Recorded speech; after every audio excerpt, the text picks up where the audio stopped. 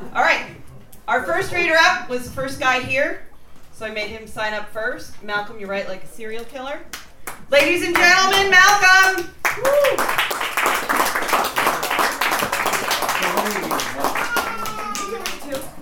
You came all the way from Key West. Oh, okay. Yeah, I came all the way from Key West, so I get to read two. Lucky me.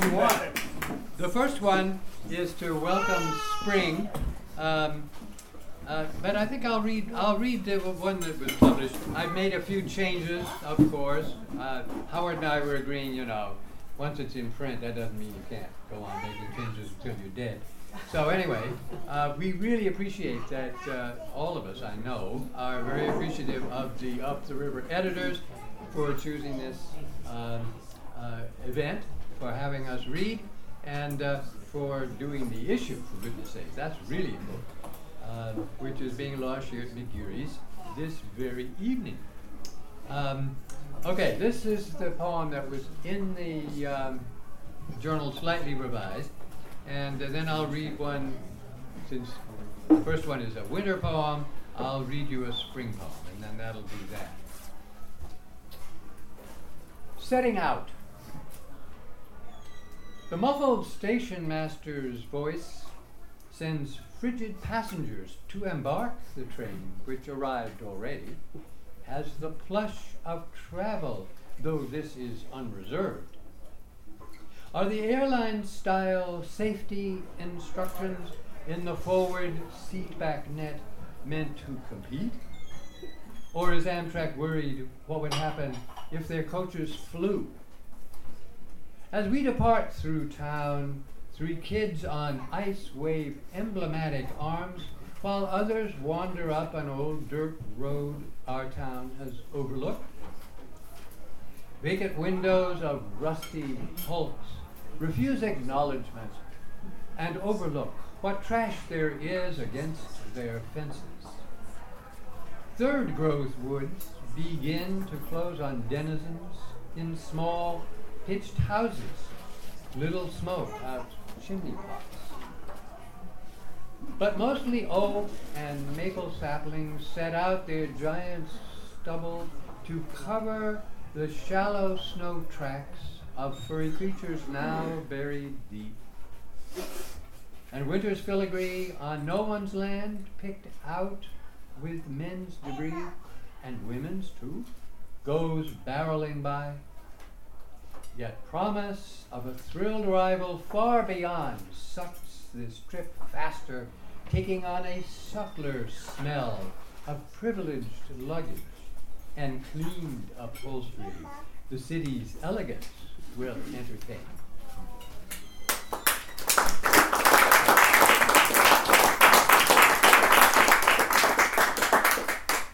I'm not going to read you the spring poem. It's spring already, so congratulations, you made it. I brought it with me. I'm going to read you another one. This one is called Home to Roost. We were just sitting here talking about stuff when wham! One of those little drone thingies smashed into my neighbor's house. Thank someone's goodness she was in my kitchen instead. I suppose Mr. President just decided she was a national security risk. Maybe she joined the local committee against fracking? Or was it her devotion to the memory of Martin Luther King Jr.'s campaign against war? Guess it was that man's picture on her wall that's now just tiny splinters all around. Thank you.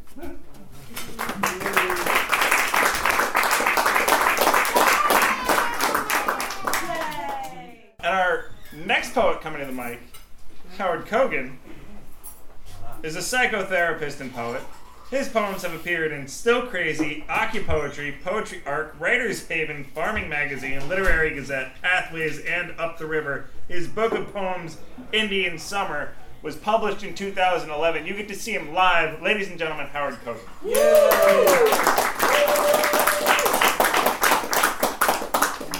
Thank you. Thanks to everyone who worked on this wonderful journal. 3 issues. It's lasted longer than 90% of the journals already. So it's doing good. I'm going to read 2 poems. First, I'm going to read Heaven. Then I'll read the one that's in the journal. Heaven. So as I understand it, being in heaven is like working casino security. You can't see them. No, sorry. You can see them, but they can't see you. You watch loved ones living out their lives, shoplifting at Walmart, trying to date, having car trouble, arguing, aging, metastases blooming, unknown to anyone but you. You can see it all, resting on a cloud. This is your reward. You're in heaven.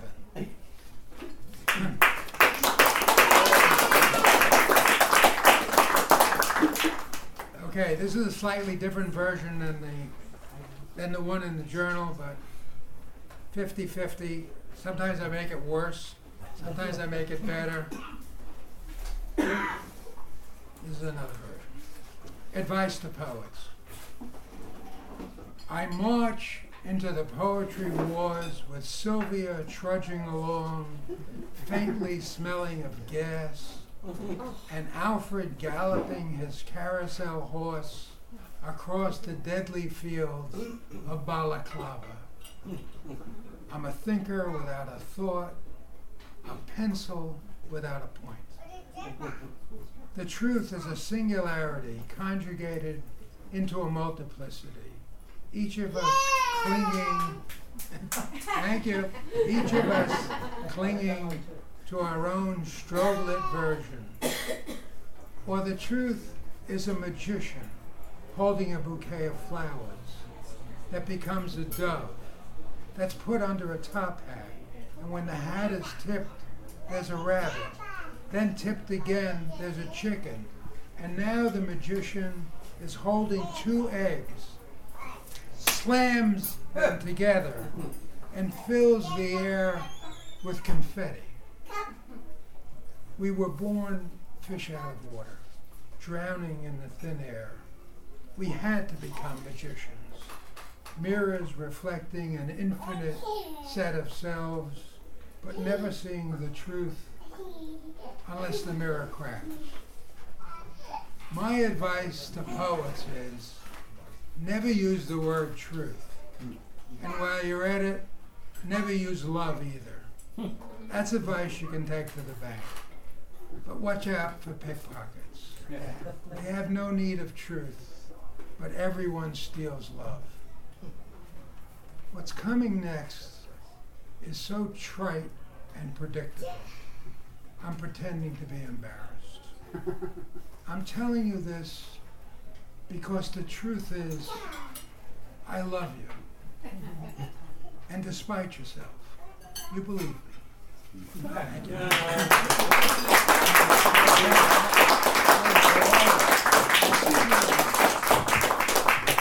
Our next reader up, Nancy Klepsch, is a local poet and teacher. Her poems have been published in Over on 13th Moon, Poetry Magazine, Salvage, 200 Proof, Chronogram, among others, and online at, was it Barzac? And Albany Poets. She has been reading at featured readings, I'm not done, or open mics in the Albany area for the past 20 years. This lady along with this gentleman are co-hosts of the second Sunday open mic for poetry and prose in Troy, New York. Ladies and gentlemen, here she is, Nancy Klepsch.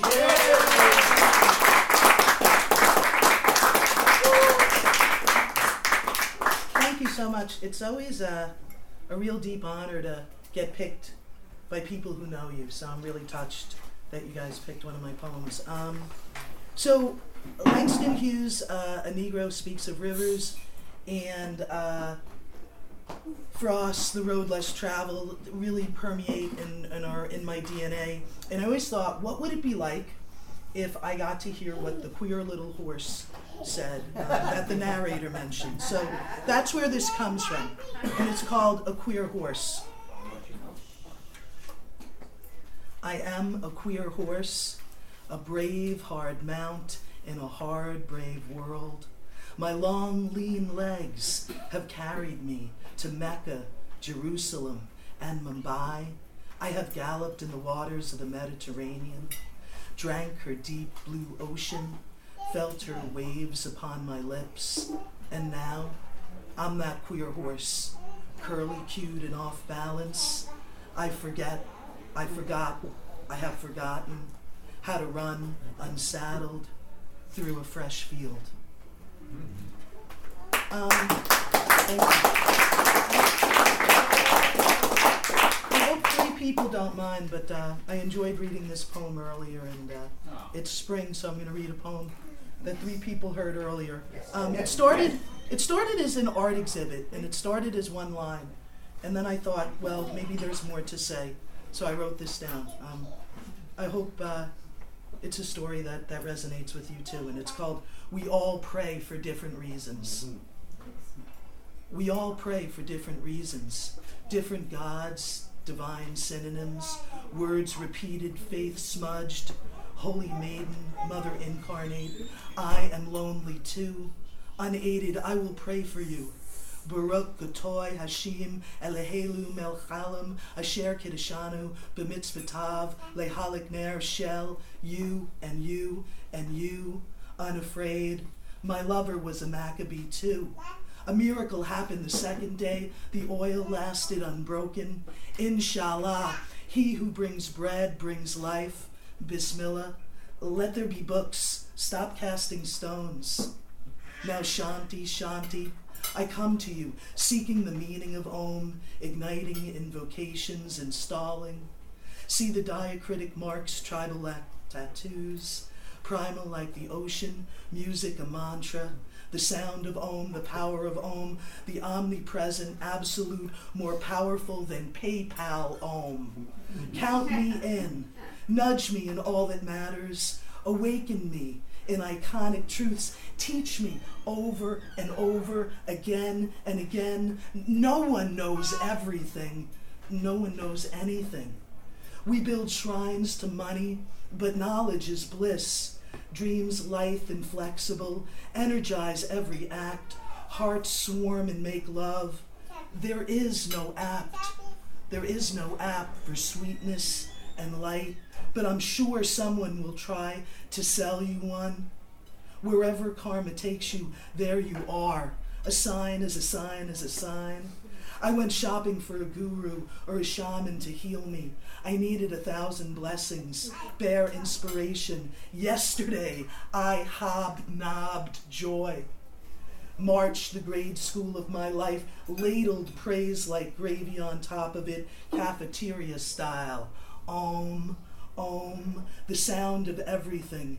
My dreams are cartwheels now, and the act of spinning matches the world's rotations, one aha axis after another, flowing out of itself back into itself, flawlessly, breathlessly, selflessly, until you and I are universal sounds, collective, beautiful solutions, rare and unknown, so forever each one of us is one drop after one drop after one drop, and forever together, each strong ocean wave.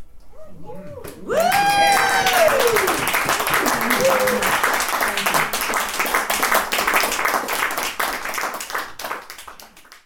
Our next poet coming up to the stage is Dennis Rush. Dennis is an artist, poet, father of 6, grew up on a tobacco farm in Kentucky, graduated from the University of Nebraska at Omaha, currently the CIO at Mount St. Mary College, New York, lives in Statsburg, New York. Ladies and gentlemen, Dennis.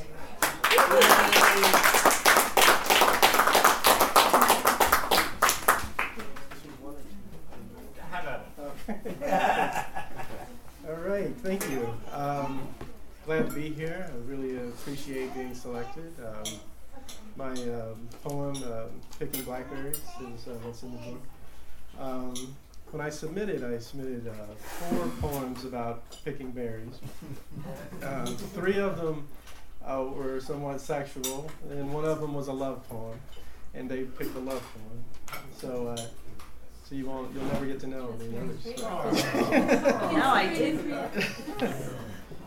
Okay, so I'll read a couple here. Read an icebreaker first. It's a funny one. My wife in the old cabinet. She covered it with paint designed to crack when it dries. Afterward, when the paint had dried and cracked, she beat it with a hammer and chain. She used a file and removed every sharp edge. She left it out in the sun and rain. Now it's in the house, her prized conversation piece. She makes her girlfriends laugh when she says with a wicked smile, sometimes old things like men can be made more appealing with strategic abuse. The distressed look never goes out of style.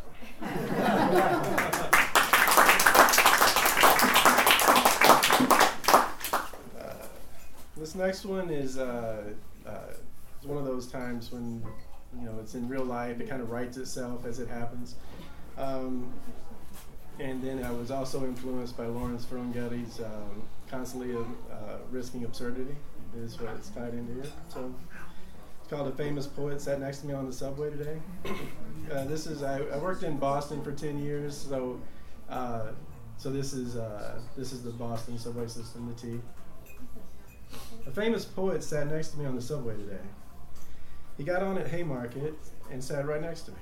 I knew who he was, but I wanted to be respectful of his privacy, so I looked once, smiled, then went back to reading.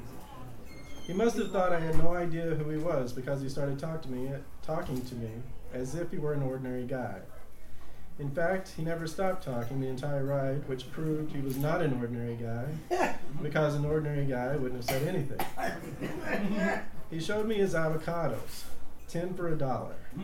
He showed me how nice they were, just the right level of ripeness to use today. Can you believe it? He asked. 10 for $1. Every word he spoke sounded as if he were reading one of his poems. 10 for $1 just fell out of his mouth like a small bell. 10 for $1. That phrase proves he is a poet. You can't buy avocados at 10 for $1. 2 for $1 is the best I've ever seen. But does 2 for $1 sound as good as 10 for $1? No, of course not. He was just saying that because he's a poet, a leading poet. An ordinary poet would have said 2 for $1 to avoid sounding absurd. This man knew what he was saying. I wanted to ask him for his autograph, but was afraid of ruining the moment. He got off at Mass Ave. I stayed on until Ruggles. Once home, I read the one book I have of his, slowly, with his subway voice in my head. At the part where he mentions Brussels sprouts, a chill ran up my spine, because there it was, written into his poem, Brussels sprouts, 10 for $1. But then I think, wait a minute. He did not risk absurdity in his book. That is a reasonable price for Brussels sprouts.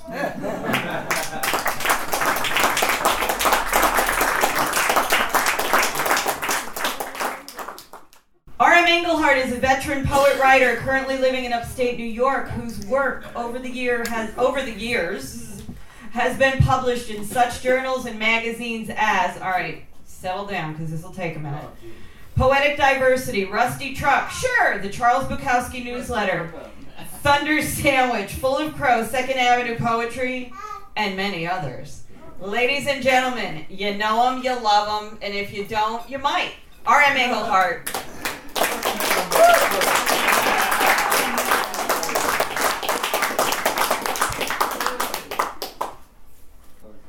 Two derelicts.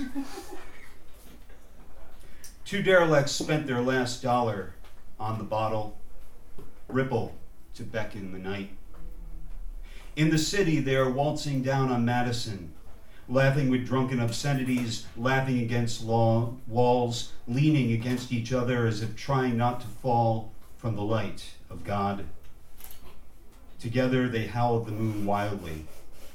It is the sound of lost souls in a wilderness.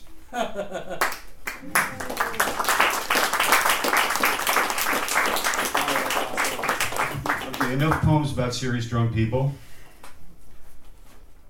How many of you from the QE2 Are drunk now? Thank you. How many of you from the QE2 remember the guy who used to read the werewolf poems? Oh, yeah. Does anybody remember him? If I could remember it, I wasn't there. You have a photo of him, not as a werewolf. Well, that required a poem after all these years. So it's a poem called Ode to the Wolfman. More poems about werewolves? No one else can boast of that.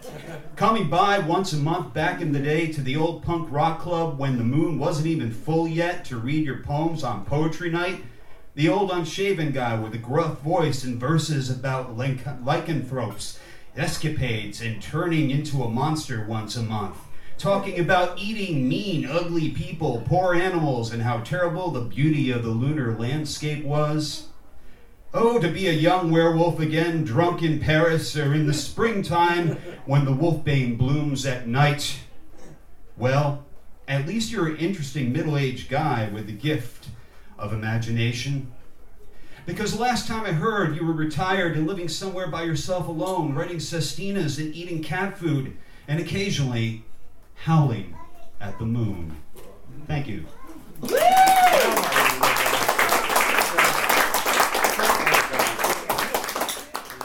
Our next poet coming up to the mic, ladies and gentlemen, Tom Riley. He is a retiree living on 12 acres in Pittstown. There he gardens, keeps bees, makes maple syrup, and grows hops, which for those of you who don't know, make beer. Yay. Ladies and gentlemen, Tom Riley. Yeah.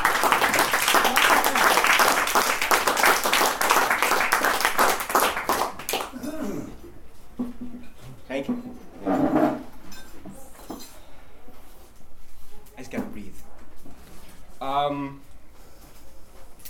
have a late winter poem I'd like to read called Out the Kitchen Window. Mother Nature cleaned her pantry today, the way a housewife will, to use up some of this and a bit of that, leftover items long forgot or hidden. Here's half a box of filtered sun and a can of rain, slightly dented. There's a tin of sleet, throw it in. Oh look, some snow past expiration. It all makes perfect precipitation. Ooh, and just a bit of clear sky to brighten the seasoning. And so all came out, each in their turn, out of the pantry, into the air, stirred by the wind, glazing the earth, a late winter meal we have eaten before.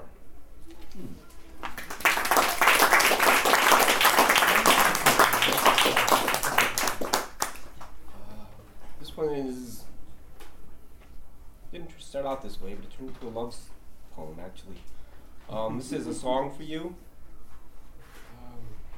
Boughs send ripples, the water to break, the mirrored sky lying atop the lake, leaving green trees their own image to make. An Adirondack August afternoon, paddling the lake, quiet as a loon. Long-tethered nymphaea rise to bloom. Bright yellow blossoms to rival the sun, parting as the kayaks make their last run, slowly returning to where they begun. The bud points their noses up to the sky, waiting in turn to show their colors high. Such potential hidden inside, and I am reminded of you. Thank you.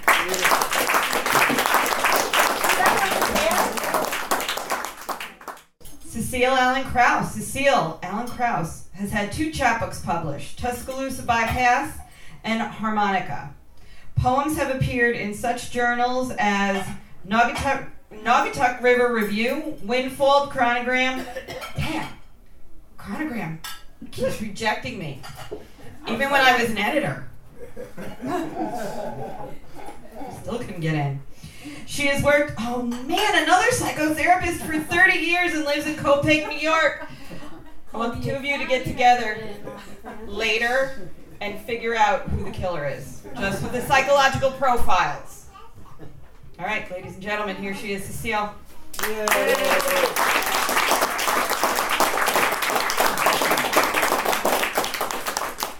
Thank you, Mary, and You're so welcome. thank you to the editors. I think that it looks beautiful. Thank you. Thank you.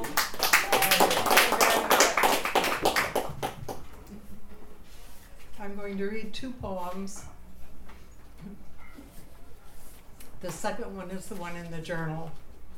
Turning Point. In the very spot where farmers once gathered at Charlie Wade's store, rusted cargo containers jut and angle like giant erector sets. Their cabs disconnected and dying at some distant locale. Red bricks, ubiquitous sign of Southern modernity, replace rough planks of the Baptist church. Micaville is a crossroads with little to recommend it. Memory adds weight to such a place. Love scans for details. Here, my grandmother kept a shotgun at the door to scare roustabouts looking for her boys. She had done what she could, testifies her tombstone. A corrugated metal auto body offers car and truck repair to children of farmers who knew how to fix their own machines. In a faded corner store, I can almost see blue-eyed Uncle Theo by his barber chair, scissors in hand, shadowed by a dangling light bulb glow. Hard to know what will be there next. Cafe or laundromat, dreams come and go. When his plan for escape from farming failed, he moved to Orange Beach, the Gulf's redneck Riviera, and cut the hair of tourists.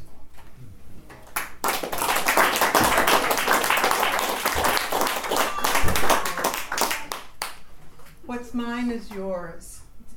Inseparable from 5th grade, Yan and I traded paper dolls, secrets, and fantasies.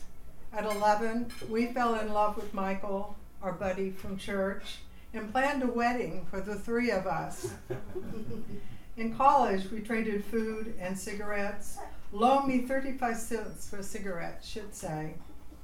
Okay, but you already owe me 50 cents, I replied. Now you owe me 85 cents. Well, she'd tell me, you owe me $1, so I just owe you 15 cents. She saved money, packed some food, and on a dank January afternoon, I put her on the train in Tuscaloosa to see her Lebanese boyfriend at UCLA. It would take days to get there. Her hair rose in a monumental beehive, the way she'd teased it all semester. Long sleeves covered the slices she had cut in her olive skin. Mascara smudged, she smiled through tears. Her arm lifted as she waved goodbye.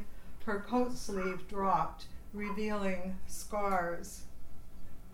Years later, smoke ate her body, collapsed her lungs, and I screamed, you owe me nothing. What's mine is yours. Thank you.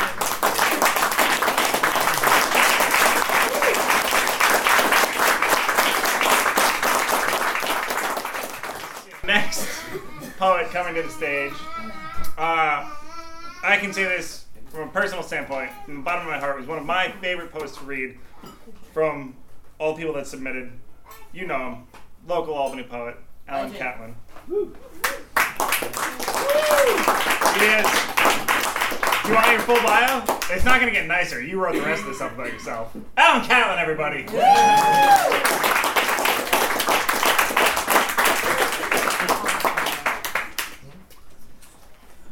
Thank you. In lieu of a bio, I can say that I'm still honored to have been one of the first features at that Rob scheduled at the first Word Fest, along with, who was the other one? I don't know.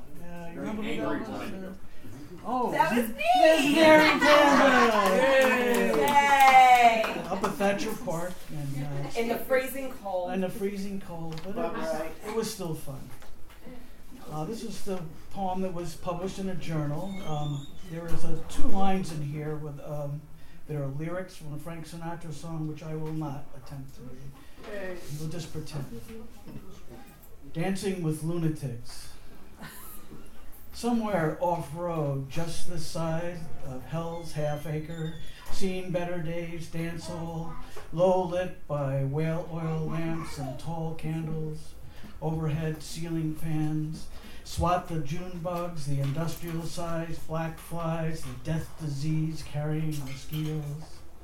All the chosen daughters of Cain lined up against the interior walls and long lines, all of them possessed the half-shaker women, the half-witches of Salem, on a pre-flight, pre-haunting jaunt, cool to touch as something newly rescued from the grave.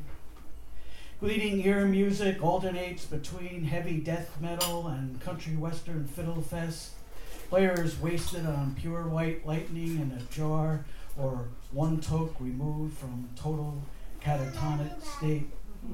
Master of ceremonies, hardcore mumble porn at the mic suggests partnering in liquid vanilla pentangle pairs to that old black magic that you weave so well, those icy fingers up and down my spine.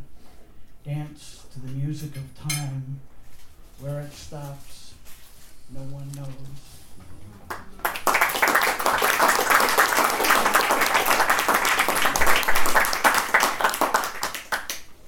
In keeping with the levity mood, I will read Rear Window Revisited, a reimagining of Alfred Hitchcock. The moon is down behind decrepit row houses on the kind of night rogue hunters left last outpost of freedoms with cannibal porters as guides on half rations of raw flesh, not human in a Conrad novel like Heart of Darkness. The only visible light of disturbed street lamps last flickering and low-flying helicopters skirting rooftops, searchlights scanning shadows for what moves.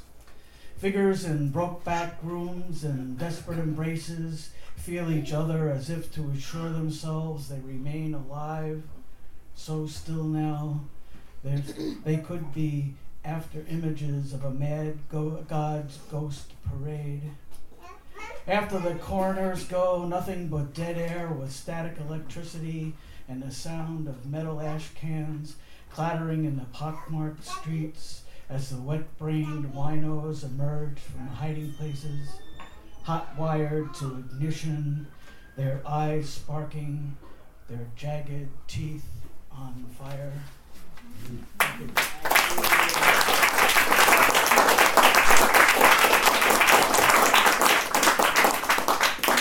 Our next reader up is very scary and important. It is Mr. Thom Francis, ladies and gentlemen. One of my besties. Thom Francis is the president of Albany Poets. He has been I'm not done. Woo! He has been organizing, promoting, and hosting open mics, poetry, and spoken word events in Albany, such as Nitty Gritty Slam, School of Night, Albany Poets Presents, and the Albany Word Fest, which you are now all a part of. For over 13 years, as a poet and performer, Thom has been featured in many of the upstate poetry and spoken word events, from Saratoga to Woodstock. He's pretty international. As well as Lark Fest, Art on Lark First Friday, and this, Albany Word Fest. Ladies and gentlemen, our fearless leader, Thom Francis.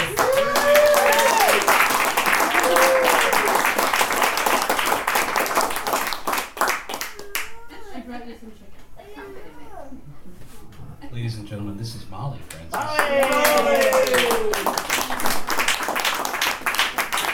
The official spokesmodel of the Albany Word Fest. Yes. So did you want me to do a speech about how this whole thing Yes, started? I would love that.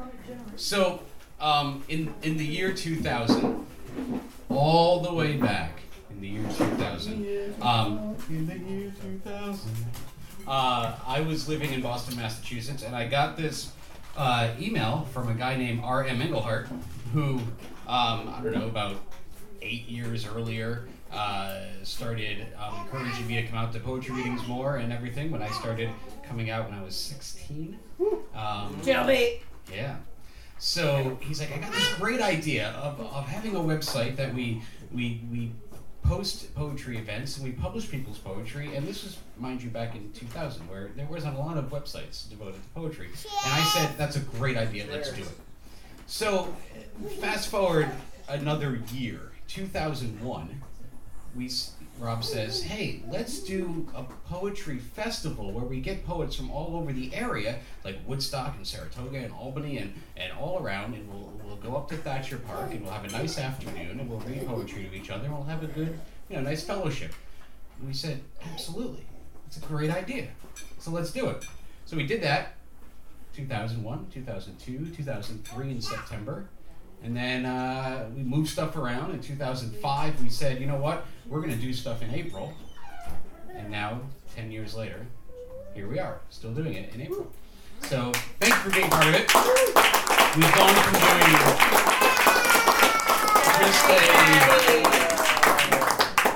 just doing an open mic and for one day to going to have a whole week's worth of poetry events here in Albany. So it's just a great testament to the great writers, poets, performers, spoken word artists that we have here.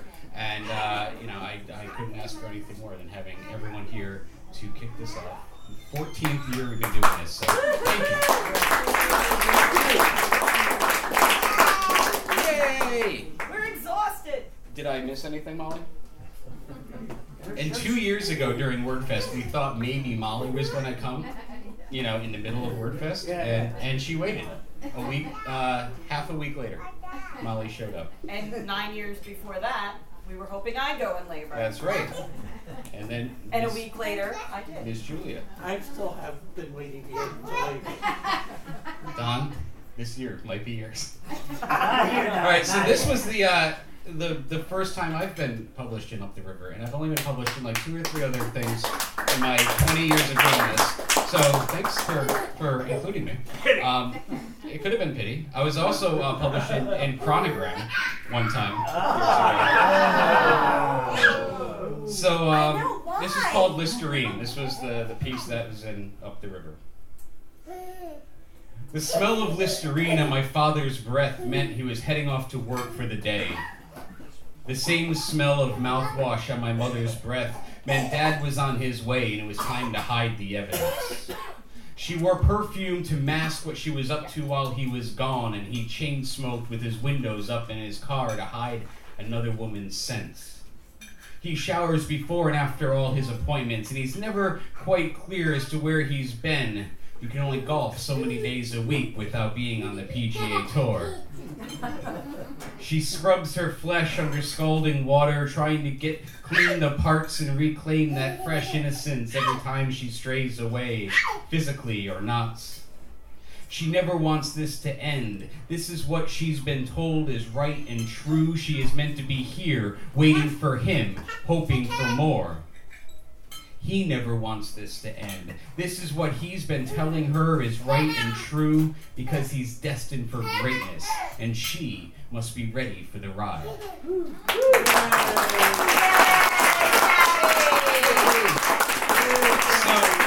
the second one is nice and quick. Every year, I try, especially for National Poetry Month, I try to do the 30 for 30 challenge. I get day 1, and that's it. So here's my April 1st poem. She said that she wants to change the world, she whispers. I want to be remembered for something big, bigger than me. I love when my little hairless dog has dreams. She wants to run for city council, and I think everyone here can vote for her. She couldn't do worse. She's got a great platform. Ladies and gentlemen, thank you so much for being here. Thank you, Yay. Kevin, Mary, Carissa, for putting together a great book. Thank you, Malcolm Francis, for being an awesome audience. Enjoy Our next poet up to the mic, Karen Schoemer. Am I saying that right? Schoemer. I apologize. Close enough. I gave it a shot. It's a good shot. Karen is a poet and author living in Columbia County, New York. Her poems... Yeah, Columbia County in the house. Her poems have appeared in, I shit you not, Chronogram, and Zephyrs, the Journal of the Malay Society. Julia, in her room, received honorable mention in the 2012 Hudson Valley Writers Guild Poetry Contest. She has been a featured reader at the Sunday 4 Poetry Series in Voorheesville, New York. Her music criticism has appeared in the New York Times, New York Magazine, Newsweek, Rolling Stone, and many other publications. She is the author of Great Pretenders, My Strange Love Affair with 50s Pop Music, published by Free Press in 2006, and her music writing has appeared in several anthologies, including Leonard Cohen on Leonard Cohen and Innocent When You Dream, the Tom Waits reader. She is the vocalist for the Schoemer formation. Did I get that right? You got it. Yeah, 2 tries. A psychedelic trio which performs at the Low Beat in Albany, BSP Lounge in Kingston, and the Half Moon Saloon in Hudson. Ladies and gentlemen, big round of applause for Karen.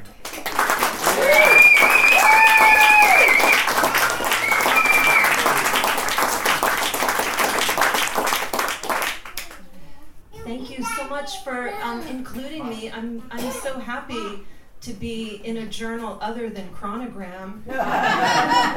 So is Mary. Shut up.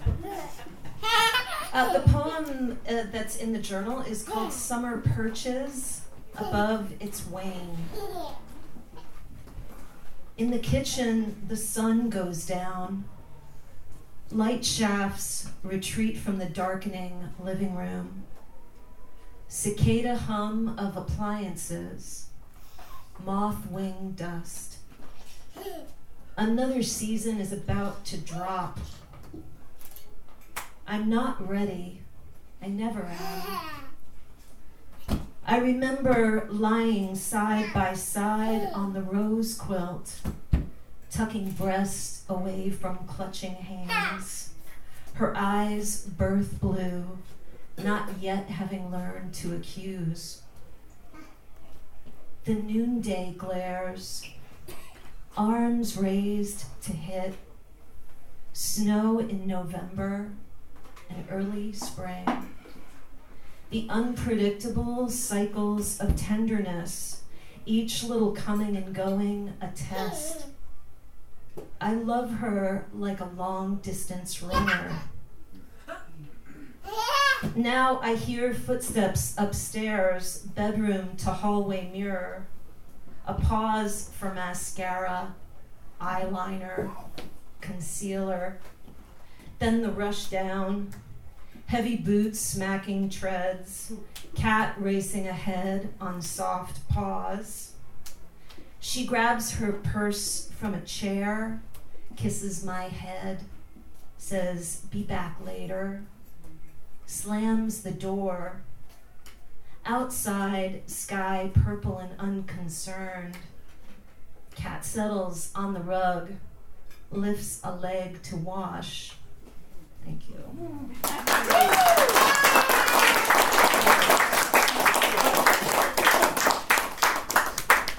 So I have another poem. I brought a couple, and I'm only going to read one, and I was like, the alcohol poem or the city poem, and I think it's the alcohol poem. Yeah, atta girl. This is called Sanctuary. We glide onto stools like navigators steering narrow boats through reflections and hassocks. It's a swamp in here, old growth, punk wood, rows of labels like a wall of cabbage blooms.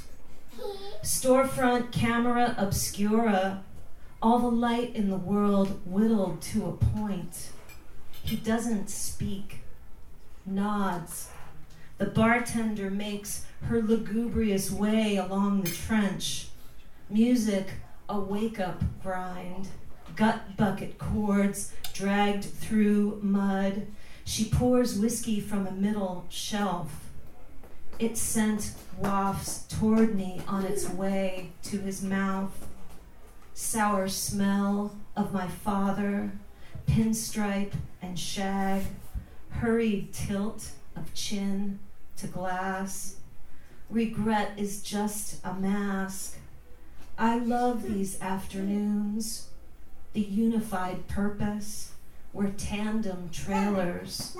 I pour it myself, but he won't drink at home. He doesn't say much. It bothered me at first. One afternoon, I wanted to ask him, is it unpleasant for you to verbalize? But I thought he might be offended by the question. Besides, I can touch him without asking.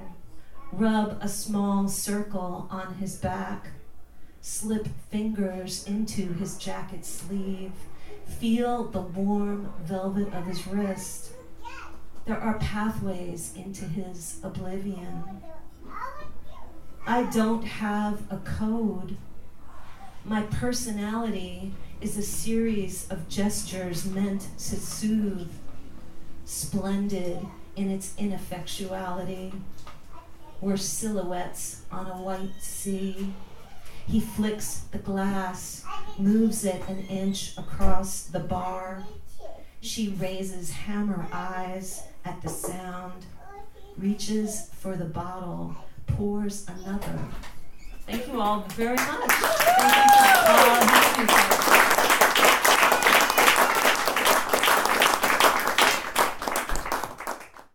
Ladies and gentlemen, Robert Phelps is up next. He's a 74-year-old Franciscan priest living in Beacon.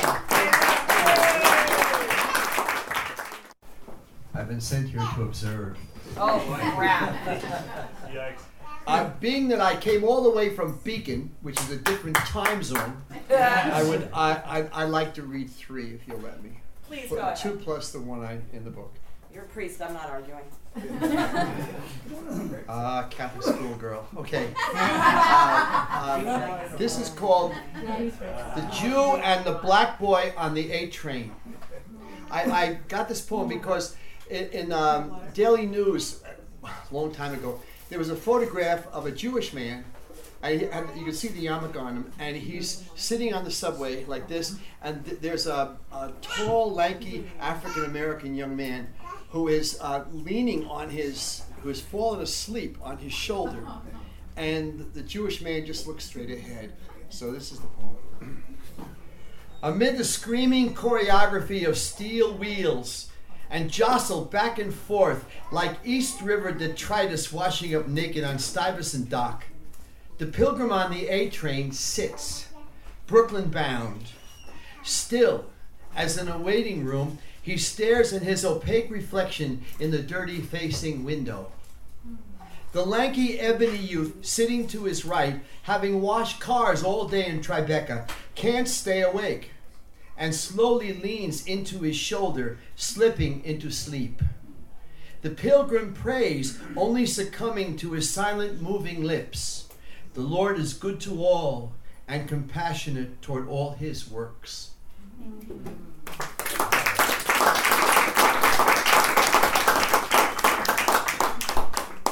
This is a villanelle called After the Grief. After the grief, we changed our shoes. Our hearts steeled to just move on. We tried to step away to forget you. Your name still spoken on our avenues. Your laughter still heard in our ears. But after the grief, we changed our shoes. The funeral is past, and we bid our adieu to all who came to weep with us as we tried to step away to forget you. You don't go quietly. You're still the news. Why is it so hard to leave you be? So after the grief, we changed our shoes. So many things said that we now rue. Now you'll never know our sorrow. So we tried to step away to forget you. You're so the cause of our regret and blues that we pray somehow you hear this true. After the grief, we changed our shoes. We tried to step away to forget you.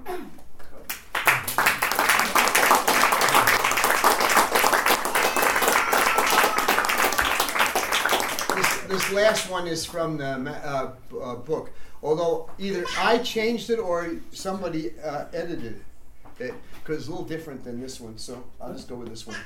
Huh. Sunday morning on the River Road, Newburgh. I drive from north to south in early morn, while Sunday's eyelids peer for light. For a hint of form in the gray, forlorn from night's despair, not yet in sight. On my left she sleeps, the Hudson maid, her silver eyes still shut against the gray of the eastern shore, and far away, Beacon. While above, as crown, seen north to south, a cloud like buttered popcorn hovers. Like Rachmaninoff's long-fingered arch covers the silence of an unborn chord. A suspended cloud of 20 miles as angels arm in arm dance in Celtic silence from Newburgh south to Peekskill. It's the enticement of paradise for me to look up and see this cloud cap only helicopter high. I pull over and sit charmed in my car.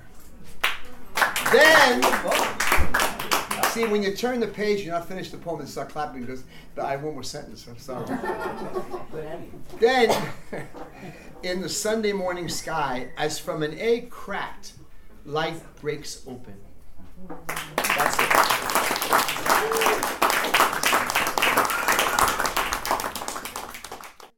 Next poet up to the mic is Frank Robinson. Frank is an applaudable poet.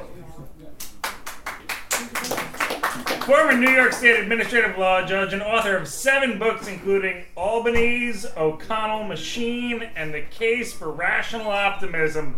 He writes the Rational Optimist blog and is married to the poet Therese Broderick. Yeah! In 1969, he was the first man to walk on the moon. Wait a what? I'm just reading the bio. Oh, I question the historical accuracy of that fact, but nonetheless, we printed it, so it must be true, ladies and gentlemen. Frank Robinson. I wish to make a statement. That last bit in the biography is an exaggeration. Go on. No. The second man to walk. I never walked on the moon. And if anybody was misled by my statement, I wish to apologize. You get a refund on the book. You see what was misleading about it is when you said you did it. I understand. But you see, I watched the thing on TV in 1969, and it made such an impression upon me that over the years, in my mind, anyway, I apologize for the misstatement. Could have been you.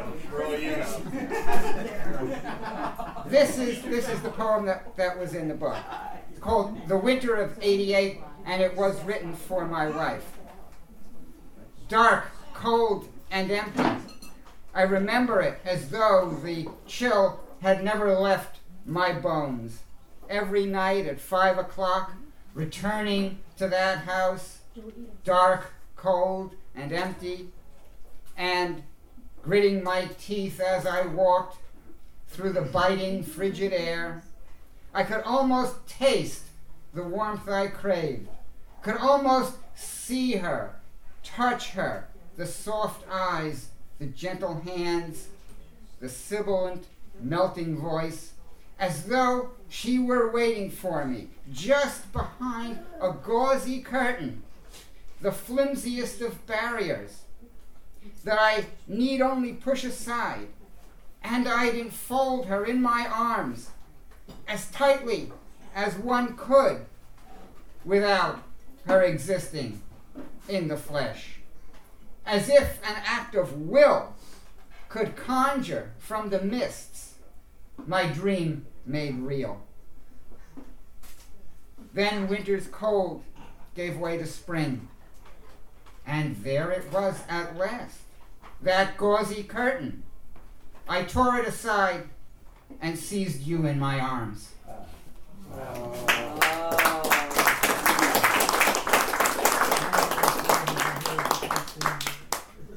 Now, I am an announcing my candidacy for President of the United States. Yay, Frank.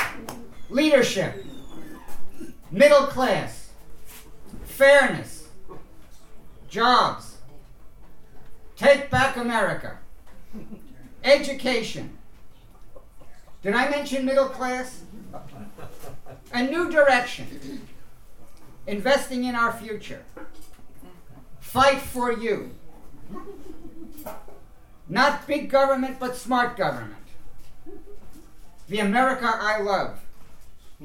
A helping hand. An America that works. Our neighbors.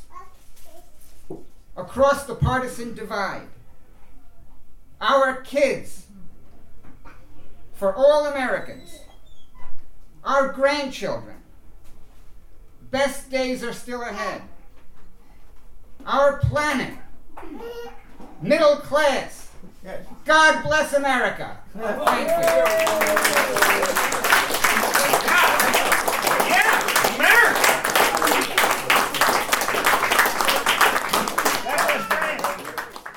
Our last reader couldn't be here today, so Dan's going to read a poem or two of his. Gary Murrow is a poet, writer, artist, and performer.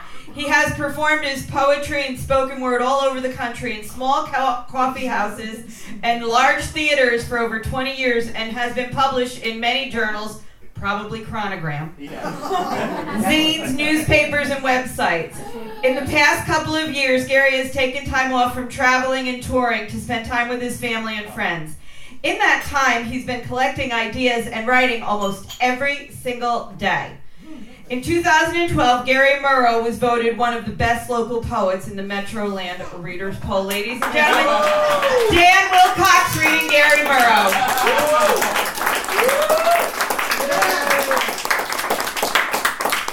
So yeah, as my father used to say, that and a token will get you on the bus.